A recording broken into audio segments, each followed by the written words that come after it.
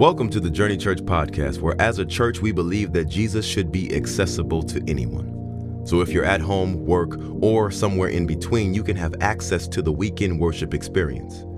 We'd love for you to stay connected with us by visiting us at journeyorl.com or any social media platform using @JourneyORL. Thanks for being with us, and we really hope you enjoy this message.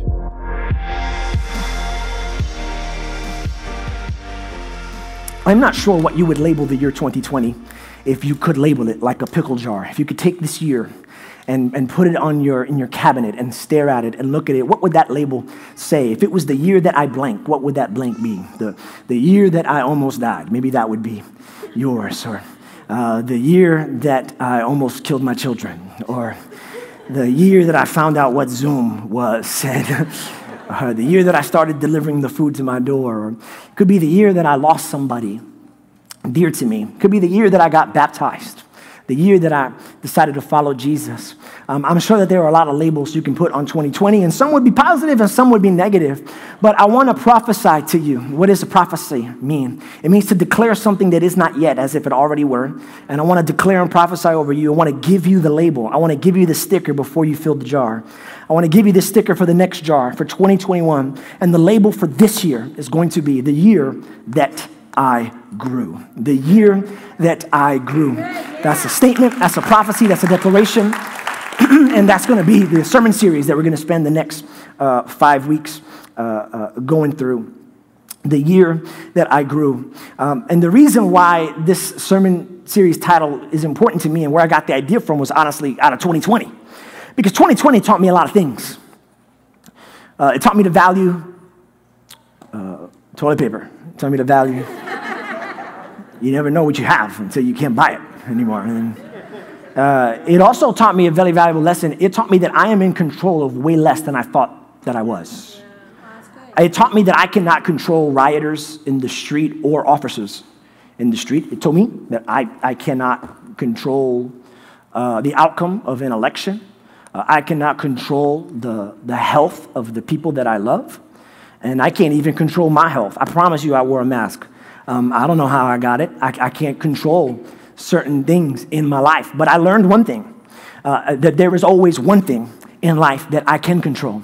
And the one thing in life I always can control is my growth. I learned that when they made us quarantine in March and we shut down our offices. They could shut down my offices, but they couldn't take away my podcast and my books. So I kept learning.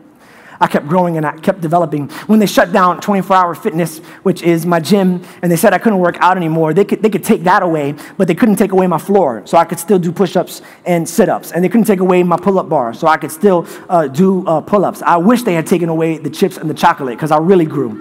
And that way, I wish somebody would have took that away. When Winter Park High School told us that we could no longer meet and have services there, our team decided that we weren't going to stop growing. And so they learned how to do broadcasts, and they learned how to set up cameras, and they learned how to do Instagram Live, and they learned how to edit videos, and we rented studios, and we started to invest in our values, our culture, our identity as a church. We just made a decision in advance, or actually through it, that we were going to grow in 2020. And I want you to know that today I'm encouraging you to make the decision, the only decision you have the power to make, which is no matter what happens, no matter what comes, right now, this moment, I decide to grow this year. No matter what this year comes at me with, no matter what it tries to take away. In fact, let me say it this way. You can't control what life takes away, but you can make sure that you always have a takeaway from life. Every defeat has a takeaway. Every challenge has a takeaway. Every mess up has a takeaway. Every struggle has a takeaway. Every fear, every loss has a takeaway. And so while you cannot control what life takes away, be sure that you always take away something from life. I will grow no matter what. And so in this series, we're going to help you do that. Grow spiritually, financially, in your family, relationally, emotionally. We want you to grow in your faith and your knowledge of the word and take that next step in your relationship with Jesus, because God wants you to grow through it too. Hebrews chapter 5, verse 11 says this: we have much to say about this. I'll explain to you what this is in just a second. But it's hard to make it clear to you because you no longer try to understand. In fact, though by this time you ought to be teachers, You need someone to teach you the elementary truths of God's word all over again. You need milk, not solid food. Anyone who lives on milk, being still an infant, is mature, is not acquainted with the teaching about righteousness. But solid food is for the mature, who by constant use have trained themselves to distinguish good from evil. When the Bible says this, when he says, I want more about this, but I can't, Paul was talking about, we don't know if the author is Paul, so I shouldn't say that. All we know is that the author of Hebrews really liked coffee, because the title is He. Don't laugh, that's corny. Don't laugh. It's whack. We don't know who wrote the book of Hebrews, but we do know it was inspired by the Holy Spirit. And so when he's talking about this, I say that joke every year, and every year 5 people laugh. This year was 7 people laugh.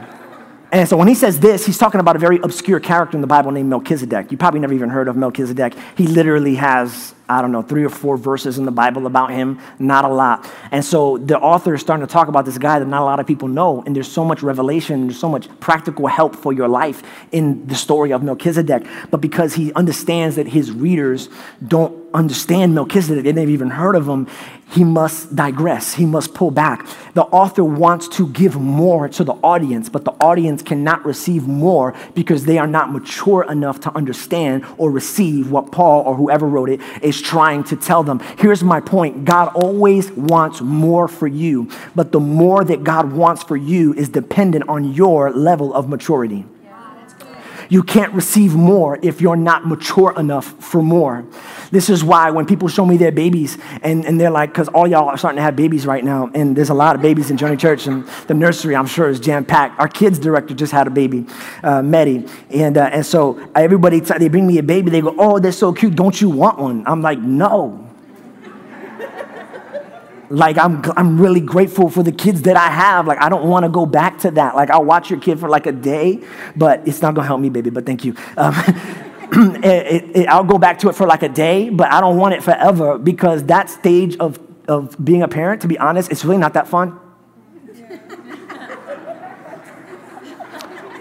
It's keeping it 100. Like, I love you, but you're not that fun. I mean, honestly, Jody, what can you do with him right now? You know, it's like a baby doll. If you get a baby doll, they cry and they poop. The baby doll, that's all that they do. But then when you grow up, all of a sudden you get a G.I. Joe, and now you got Kung Fu grip, and you got a jetpack.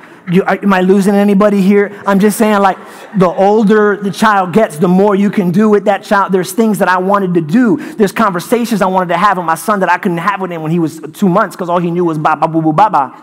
Now I can talk to him about this wonderful God that I serve, and now I can talk to him about the New York Yankees and the Gators, and I can talk to him about LeBron, and we can have these conversations. But now I get to enjoy him more because he's more mature. There's things that I can give him now, that I can do with him now, because he's older and understands. I can't wait, and still I'm waiting for him to get even older so I can do more things. And I'm like, I can't wait to give him my car keys. I mean, I totally can wait to give him my car keys, but there are other things. You know, I can't wait to talk to him about relationships. Actually, I think I can wait for that too. And you getting what I'm saying? And I'm only saying that because oftentimes when God doesn't do something in our life, we blame God. Like, we say that God is not good. Like, if God would bless us, if God would be good. And I get it, because we say things like that, like God is good. But the problem with that statement is to even say that God is good is to infer that at some point in his existence, he can be bad. You need to know that God never has a bad day. God doesn't wake up on the wrong side of the morning one day and send a tornado to Kansas because he had a bad day. What I'm trying to tell you is that his goodness is perpetual and eternal. It cannot be stopped. It never ends. So if you are not experiencing the miracle that he declared over your life, is it because of the lack of his goodness or the lack of your growth? If we had to pinpoint the culprit for the current state of our soul, is it because God's not good? No, he's always good. It's because we're not always growing, even though God is always good. And that's why the foundation for this series is going to be in chapter 6, verse 1. Therefore, I love a good therefore, because it tells you why the verse is therefore. All the corny jokes coming out today. Therefore, this is the verse for the next 5 weeks. Therefore, let us move beyond the elementary teachings about Christ. I had to pause here in the first service. I'm going to pause here again. He's not saying that the teachings about Christ are elementary. Some people think, and they get mad at me, Pastor JJ, why are you always preaching about Jesus? When are you going to talk about something deep? I'm like, bro, it doesn't get deeper than Jesus. Jesus is the depth of all theology. It all points to him. What he's saying is not that Christ, the teachings about Christ are elementary, but that there's more about Christ you don't know. You know that there's more about God that you don't know? And so we're going to go deeper into him and be taken forward to, what's that word? Maturity. And God permitting, we will do so. That's what we're going to do for the next 5 weeks. We are going to grow. I don't care if you've just gotten saved or if you've been a believer for 40, 50 years. I promise you this, if you engage in this message, everyone will grow. Now, before we get into kind of the series, we got to kind of lay a foundation, a syllabi, if you will, for what growth looks like in life, and not just even the Bible, but really in life. And so I'm going to give you 3 things really quickly. There are foundations for growth. You got to understand these things if you want to understand growth and if you want to grow. And the first thing is that there is a difference between aging and growing.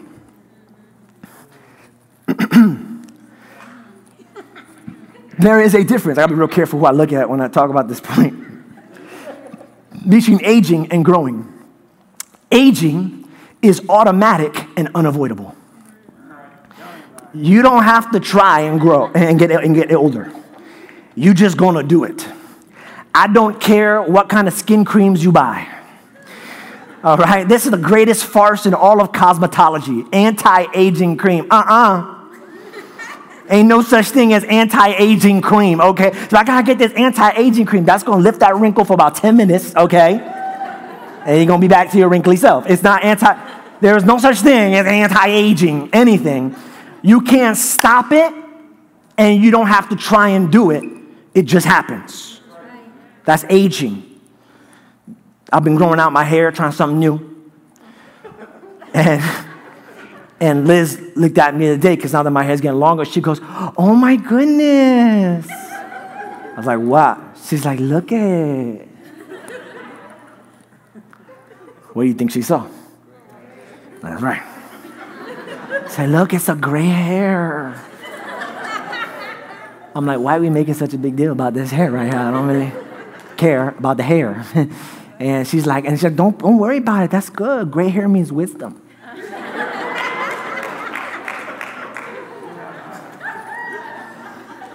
I'm like, no, it don't. Gray hair me old. I'm not wise because of what's on my head. I'm wise because of what's in my head. So I got to say this because some people think just by being a Christian for a long time, you're growing. You're not growing, you're aging.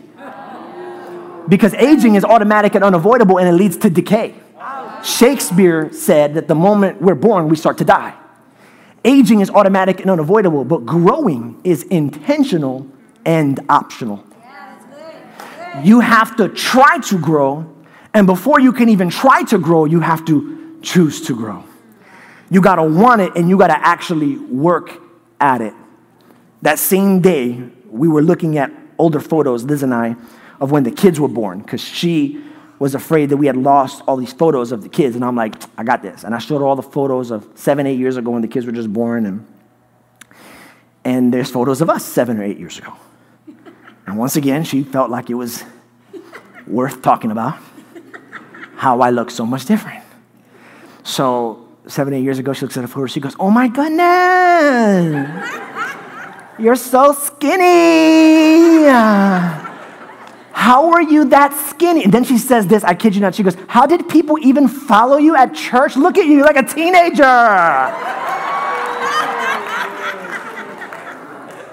So skinny, oh my gosh. How can anybody even follow you? I'm like, I don't know, how can anybody marry me? You did it. But I waited. I'm a sniper. I wait. Because I knew we was about to get to photos of her 7, 8 years ago. And so there came up a photo. It was in the China area of Epcot, and it was right after she had given birth to Zane. And, I didn't say nothing. I didn't say a thing. I just didn't go to the next photo. I was like, she said, oh my goodness, I look so fat. I said, no, you're not fat, you're blessed. That's abundance, girl. If this wisdom, that's abundance. You're blessed. And she said it, and I only say that because I'm not bragging on us, or this is not about lifting us up, but I think her and I would both say that we are probably in the best shape of our lives today than when we were 7 or 8 years younger, because aging and growing are two different things. Just because you're aging doesn't mean you have to stop growing. If you're intentional, you can grow while you age. You can make sure, put the work in. We had to change our diet. We had to change our exercise. We had to change our sleep schedule. But we made sure that we were growing and not just aging. And so let me ask you, when it comes to your faith, are you aging or are you growing? Wow. When it comes to your relationship with Jesus, if you have one here today, are you aging or are you growing? Because in the faith, it works like this. And I put it on the screen so that you can take this home with you. In the faith, it works like this. Either you grow or being a Christian will get old.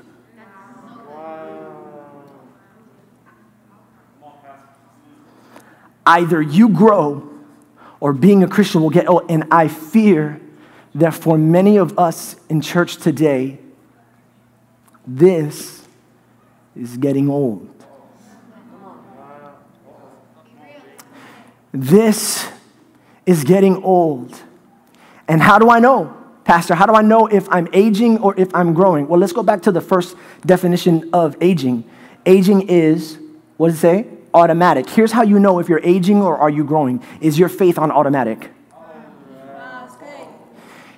Because that might sound like a good thing, like I'm automatically at church and I'm automatically at praying. Yeah, but when your faith is on automatic, here's how I mean. Like, you pray every day, but you pray the same 5 words to the same song, Waymaker. You've been given whenever the bucket comes by, but you never really stepped up and said that next level of challenge, which is called tithing. You come to church, and for some people, coming to church is growing because it's a challenge for you because you're just getting started in this. I just want to give props to anybody who just started following Jesus and already automatically started coming to church. And props to you. That's amazing.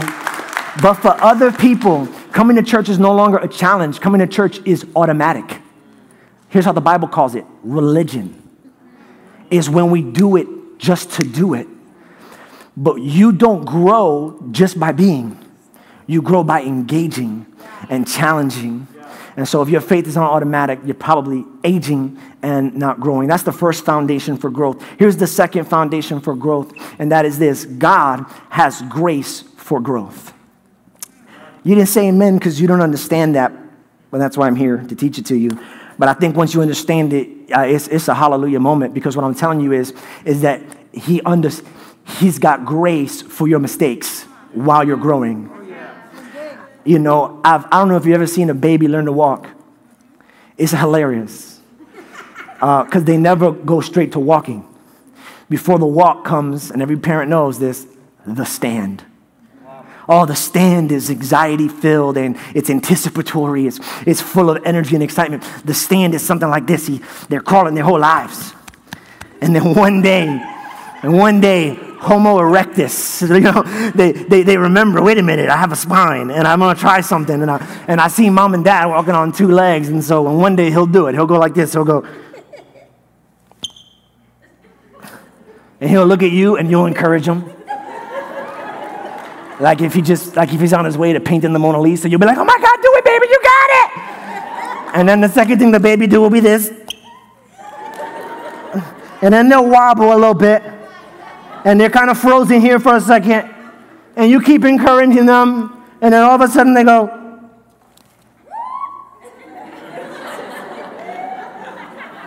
And then they get here. And then once they get here, it's like they're tightrope. They're like.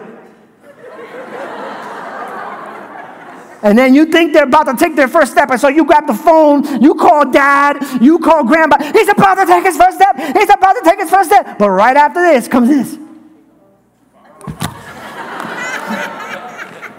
Here's what I've never seen a parent do when that happens. Boo!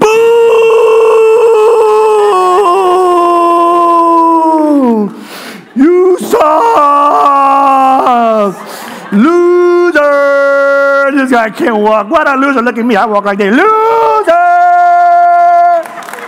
Horrible. How could you not walk? Bad boy.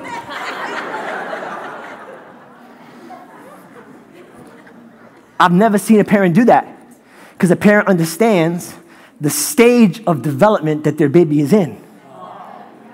And so here's the good news. God has the patience for your process. When you're getting started in the faith, he's not going to boo you or loser you or spank you because you're making mistakes. He understands it takes time. So when you fall, he doesn't boo you. He goes, come on, Papi, try one more time. Come on, stand up one more time. You got it. You got it. Come on. All of heaven is watching. I got the camera right here. Moses, check this out. Gabriel, check this out. He's about to lead his first person to Jesus. Come on, right now. He's about to get baptized. Right now, come on. He's about to speak in tongues for the first time right now. Come on, watch it right here. Let's celebrate it. He gets all of heaven together, pulls out the iPhone because that's what they use in heaven. And he celebrates. And he celebrates. He has patience for the process. The question is not, does God have patience for your process? The question is, do you have patience for your process? Do you? I was in Next Steps, the last Next Steps that we had, and people get to ask questions. Sometimes they ask questions about the church. Other times they ask questions about theology. And one girl raised her hand and she said, I have a question. She said, what if I keep sinning? It's like, what if I just can't shake some things? And I could tell her spirit was like, I really want to try out this church thing, but I'm afraid that there are things in my life that I'm not going to get over quickly that are going to disqualify me from being a part of this community. So what if I can't shake those things? And I told her this. I said, God will be here. Every Sunday, you have a bad week. Will you? That's good. Come on. God will be here every Sunday you have a bad week. Every Sunday you fail and fall. Every Sunday you don't live up to the standard. He will be here. The question is, will you? Because I find in my personal life, when I make mistakes, sometimes the shame, the guilt, the weight, the burden is so heavy that church is the last place I want to be. But if you would understand that this is the place where you get healed. This is the place where you get restored. This is the place where you get lifted up. This is the place where you get pushed onto your destiny. You want to run away from this place when you fall. You would run to this place when you fall. Because there's people here who are not going to point fingers in your face. They're going to encourage you to get on back up. Now, very important, if all we talked about was that God has grace for growth, we would not be preaching the entirety of the Bible. That is one part of the truth there. Here's the other part that we have to balance this out with. God has grace for truth, but here's the other part. God has an expectation for growth. So God has the grace for growth on one hand, but on the other hand, God has an expectation for growth. In other words, if you're 8 months old and you poop on yourself, nobody's mad because you're 8 months old.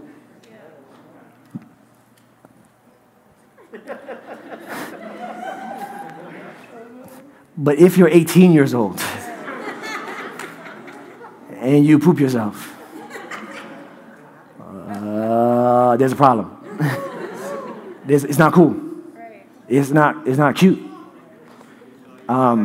You should have figured that out by now.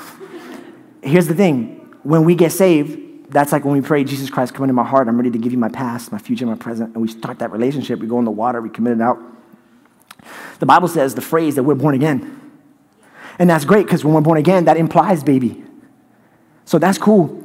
But being born again and growing in your faith are two different things. And so I get the question, are you saved? That's important. But then here's the next question we got to ask ourselves after we ask ourselves that. Are you growing? Because if you're still doing the things today that you were doing when you first became a Christian, I'm not trying to press on condemnation or guilt. This is the place, but I just want you to know there is an expectation. There's grace for growth, but there's an expectation for growth as well. You can't walk like you used to walk. And you can't talk like you used to talk. As a matter of fact, I'll kind of go off on a tangent here a little bit, and let me just tell you that talking is one of the ways you know your baby's developing and growing. And I can tell if you're growing by the way that you're talking. If you're still talking today like you were talking when you were first believing, and I don't mean cussing, because I know some pastors that cuss.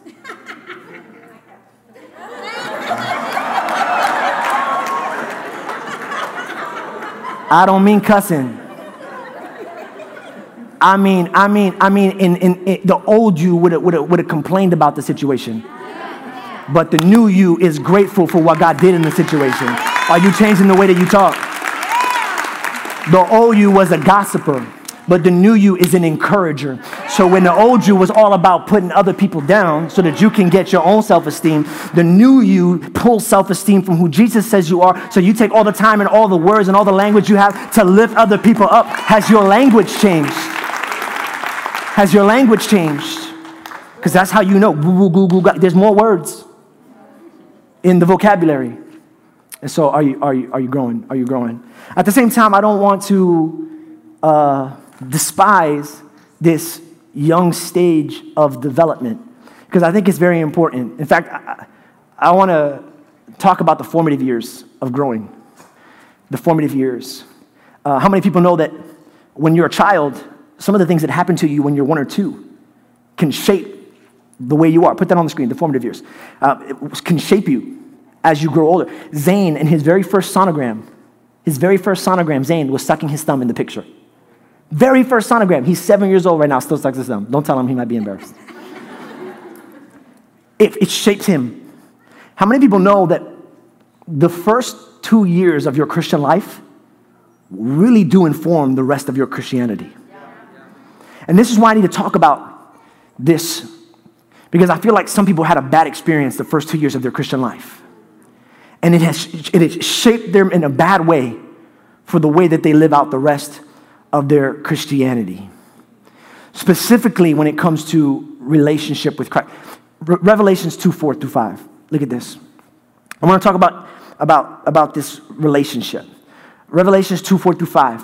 But I have this against you. You have abandoned the passionate love you had for me at the beginning. Repent. The passionate love you had for me when?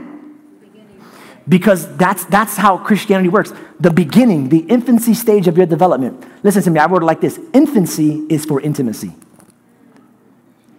Infancy is for intimacy. When you are a baby in the faith, that season of your life is for developing intimacy and relationship with Jesus. And some of you missed out. This is very important. Please catch this. Some of you missed out on this phase because the moment you got saved, somebody saw your gifts and your talents, and they put you into leadership too early. And when they put you into leadership too early, it shaped the way you see God as master, but not lover, savior, and father. And so now you enter into Christianity with this perspective and this weight of I have to do things for God because if I don't, he will not accept me or love me. But that's because you skipped infancy. They pulled you too soon. You just gotten saved. You were supposed to spend more time in allowing Jesus to love you for who you were before you did anything for him. Once you learn that, then you can work from him expectation and pressure free because you understand that win or lose, good preaching or bad preaching, it does not affect his love for me. Yeah, that's right. So some of you messed up that way. Others, you messed up. Man, I say messed up, it's not even your fault. It's just others, the reason why you've forgotten intimacy and lost intimacy is because you've been a Christian for so long, you forgot what it was like to be a child in the faith. In fact, when I was younger, I used to equate intimacy with passion. When someone says, do you have an intimate relationship with God? When I was younger, I always used to think, probably has a little bit to do with my Pentecostal roots, that meant shouting and jumping and spinning and I love you, Jesus. And passion is important, but passion and intimacy are not the same thing. Passion is actually the product of intimacy. But intimacy is much more foundational than passion. Intimacy is not how loud you sing or how high you jump. Intimacy is how well do you know someone. That's intimacy. And when you really know Jesus, then you jump and you scream and you shout and all those things. And so here's what I'm saying. Some of y'all have lost your intimacy with Christ, not because you don't jump and worship anymore, not because you don't sing anymore, but because you stopped trying to get to know who God is. Because you've been a Christian for so long, you think you know everything there is to know about him. So when someone says David, you shut off because you know the story of David and Goliath. When someone talks about John or Paul, you shut off because you heard about those stories. But I'll say it again. I said it before, I'll say it again. God, Jesus, is so much more profound than you have any idea. The Bible says that there are angels that walk around Jesus day in and day out. And all they say are one word: holy, holy, holy is the Lord. Theologians believe that the reason why they say the word holy is because every time they make a revolution around God in heaven, they see an aspect of him they never saw before. And they've been singing it since the dawn of time, which means that God cannot get old if you commit to discovering who he is. This is why marriages fall apart, because we think we know the person and we stop trying to get to know them. But the person you married is not the person you're married to after 20 years. They've changed. And then we get divorced because we go, well, you changed. Well, no, duh. People change. If you had the same curiosity in your marriage than you had in your dating, maybe that person would still be interesting to you. And so when God wants to get intimacy, this is what he's after today. He has a strategy. God's strategy for intimacy is separation. Here's how I know that.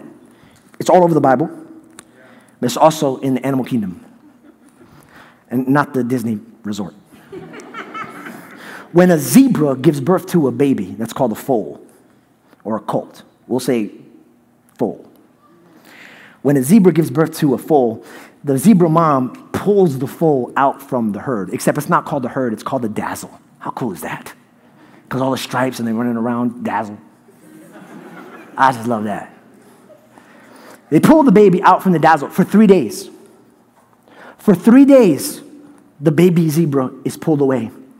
And for 3 days, the mom has 2 jobs: to teach the baby how to walk. And when she's not doing that, she's staring at the baby, and the baby is staring at her for 3 days. Talk about awkward eye contact. Do you know why?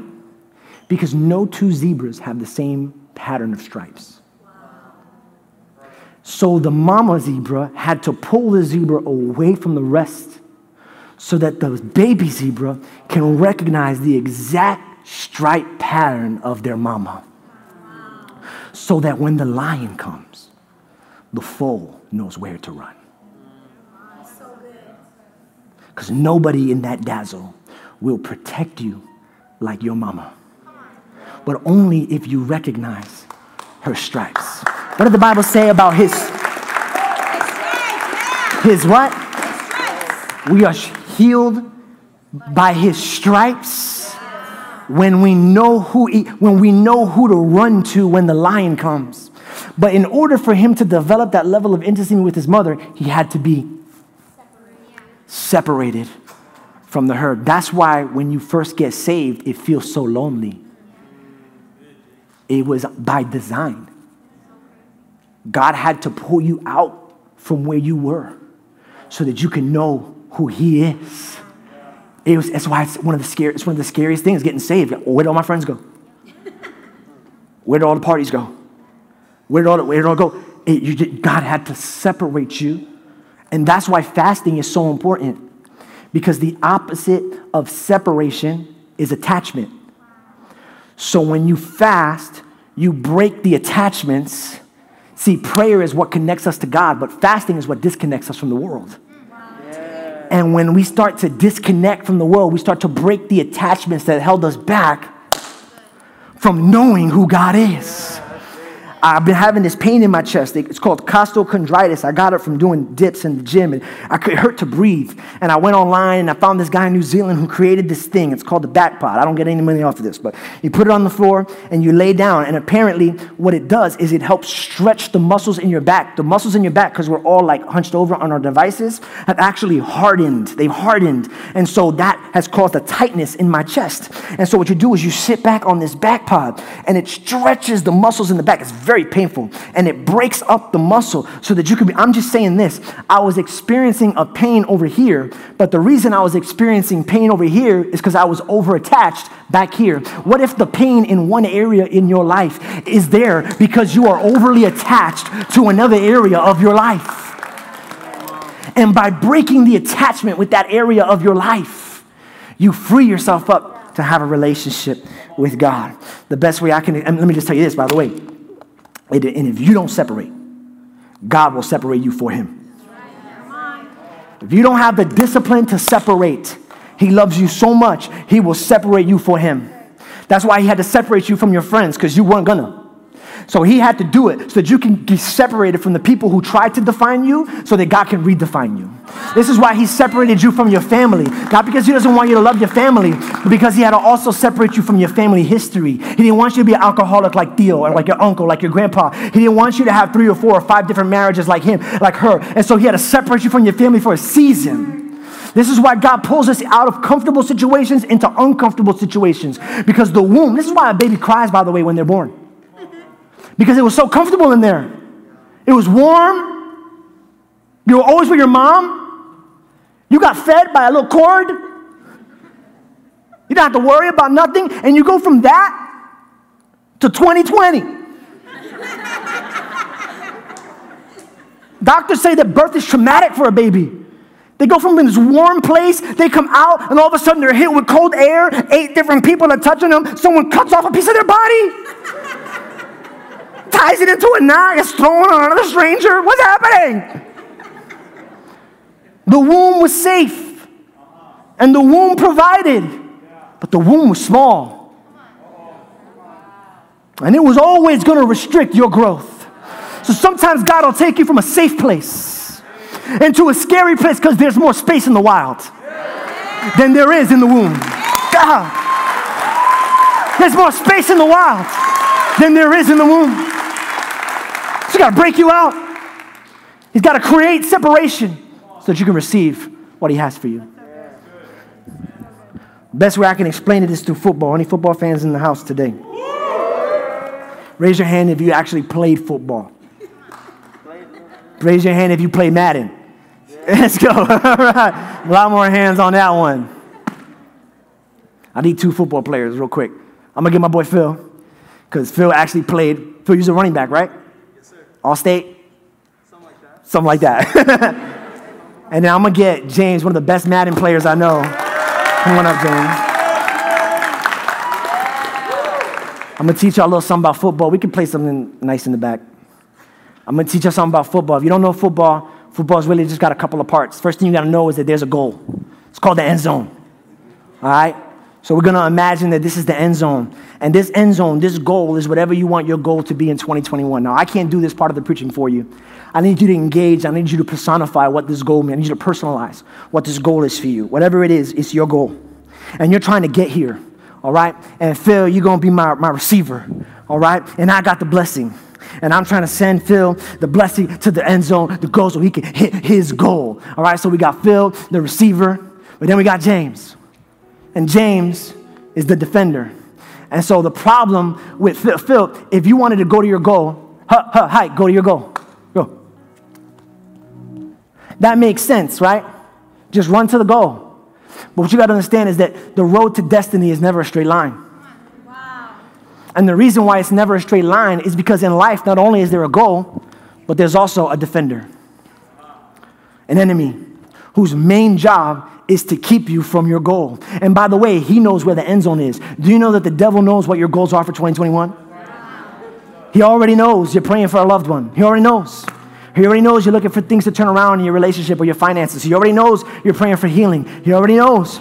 And so because he knows where you're going, just be on him, okay? Just like my coach used to say, like white on rice. You know what I'm saying? Like peanut butter on jelly, all right? Just don't let him get to the goal. Just be on him, all right? Hi. He's with him. All the way. He's with him all the way. Now come back here. I think that's such a great analogy because for so many people in our life, that's exactly what the devil's like in our life. Everywhere we go. Hi. Just can't shake him. You haven't been able to shake him.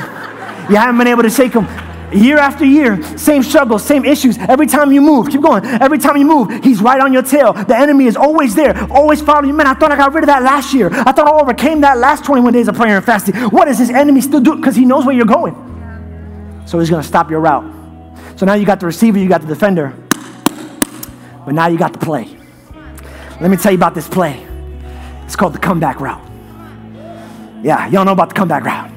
I'm going to tell them the comeback route right here.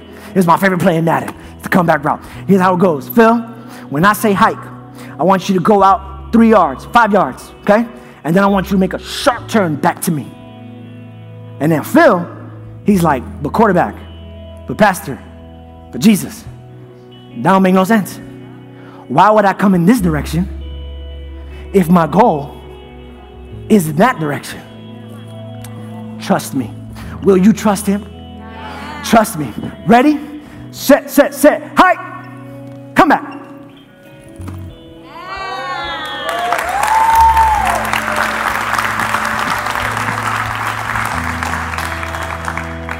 He had to come back because the comeback created the necessary for him to receive the blessing. But now you have to understand how frustrating this is, because in order to cause the separation, he had to go back to a place he thought that he had just left. And when you want to grow, you have to learn to change your vocabulary from going back. Because that's the first thing we say when we fall. That's the first thing we say with the business we started, where it collapses. Now I'm going back to being unemployed. Now I'm going back to being single. Now I'm going back to struggling with sin. Now I'm going back. You're not going back. God had to create the separation so that you could come back to him. Because it's not the goal that is his first direction. His direction needs to be to Jesus. And when he comes back to Jesus, that creates the separation for him to run to his goal. I just came to tell somebody today, whatever was taken out of your life, whatever loss you experienced, whatever defeat you faced, it was not you going back. LL Cool J was wrong. You need a call to come back. Call it a comeback. I'm not going back. I'm coming back. I'm creating the separation so that you can come back to me. Let me show you one more time. Say, hike. Come. Stop. Come to him first. Good. So here's my question to you today. Who in this room needs to come back to Jesus? You've made the goal for too long. The enemy's on you. He knows where you're headed. If you really want to get there, come back. Are you seeing it? It had to happen so that it could separate. That's what fasting is, separating, so that you could come back. Come back, come back, come back, come back. Every head bowed, every eye closed. Somebody in this room today needs to come back to Jesus. It's been a long time. A long time. You strayed away for many years. But he's here today, waiting. He's ready to forgive. He's ready to start a relationship. He's ready to get off to new things with you. All you got to do is come back. I know it's going to be painful. Separation can be traumatic, but come back. Trust him. You're coming back momentarily so you can get there eventually. Come back. If you're in this room today and you want to come back to Jesus, you want to begin a relationship with him for the first time, or maybe for the first time in a long time, because you've done your life, you've made your decisions, it's led nowhere. If you're ready to come back, when I say 3, seated right where you are, just want you to raise your right hand slightly to the air as a signal and a sign. Jesus, I'm ready to come back to you. I'm ready to separate myself from the world and all of its trappings so that I can get to know you again. All over this room, when I say 3, raise your right hand. 1, 2, 3 right now. Shoot your right hand up to the side. I'm ready to come back. I'm ready to come back. Come on, I see your hand. I see your hand. 1, 2, 3, 4, 5, 6, 7, 8, 9, 10, 11, 12, 13, 14. Amen. Put your hand down. And we're gonna join you in this prayer. So if you raise your hand, I want you to pray this prayer, but you're not going to pray it alone. All of Journey Church is going to pray it with you, so you don't have to feel singled out. I want you to pray this prayer. Father God. Come on, say it with us out loud, everybody. Father God, I'm coming back to you. Take my heart, take my life, take my past. I'm ready to start new this year with you. I'm coming back. This is key. Say this. Forgive me for my poor choices and be with me for my new ones. I know I've got grace for growth. So I'm going to begin walking with you today. In Jesus' name, amen. We hope you've enjoyed this message, and we would love to hear your story and how this ministry is changing your life. Please email us at amen@journeyorl.com. And if you would like to support financially, you can give online at journeyorl.com/give. If you're in the area, join us on Sunday for the full experience. Have a blessed week.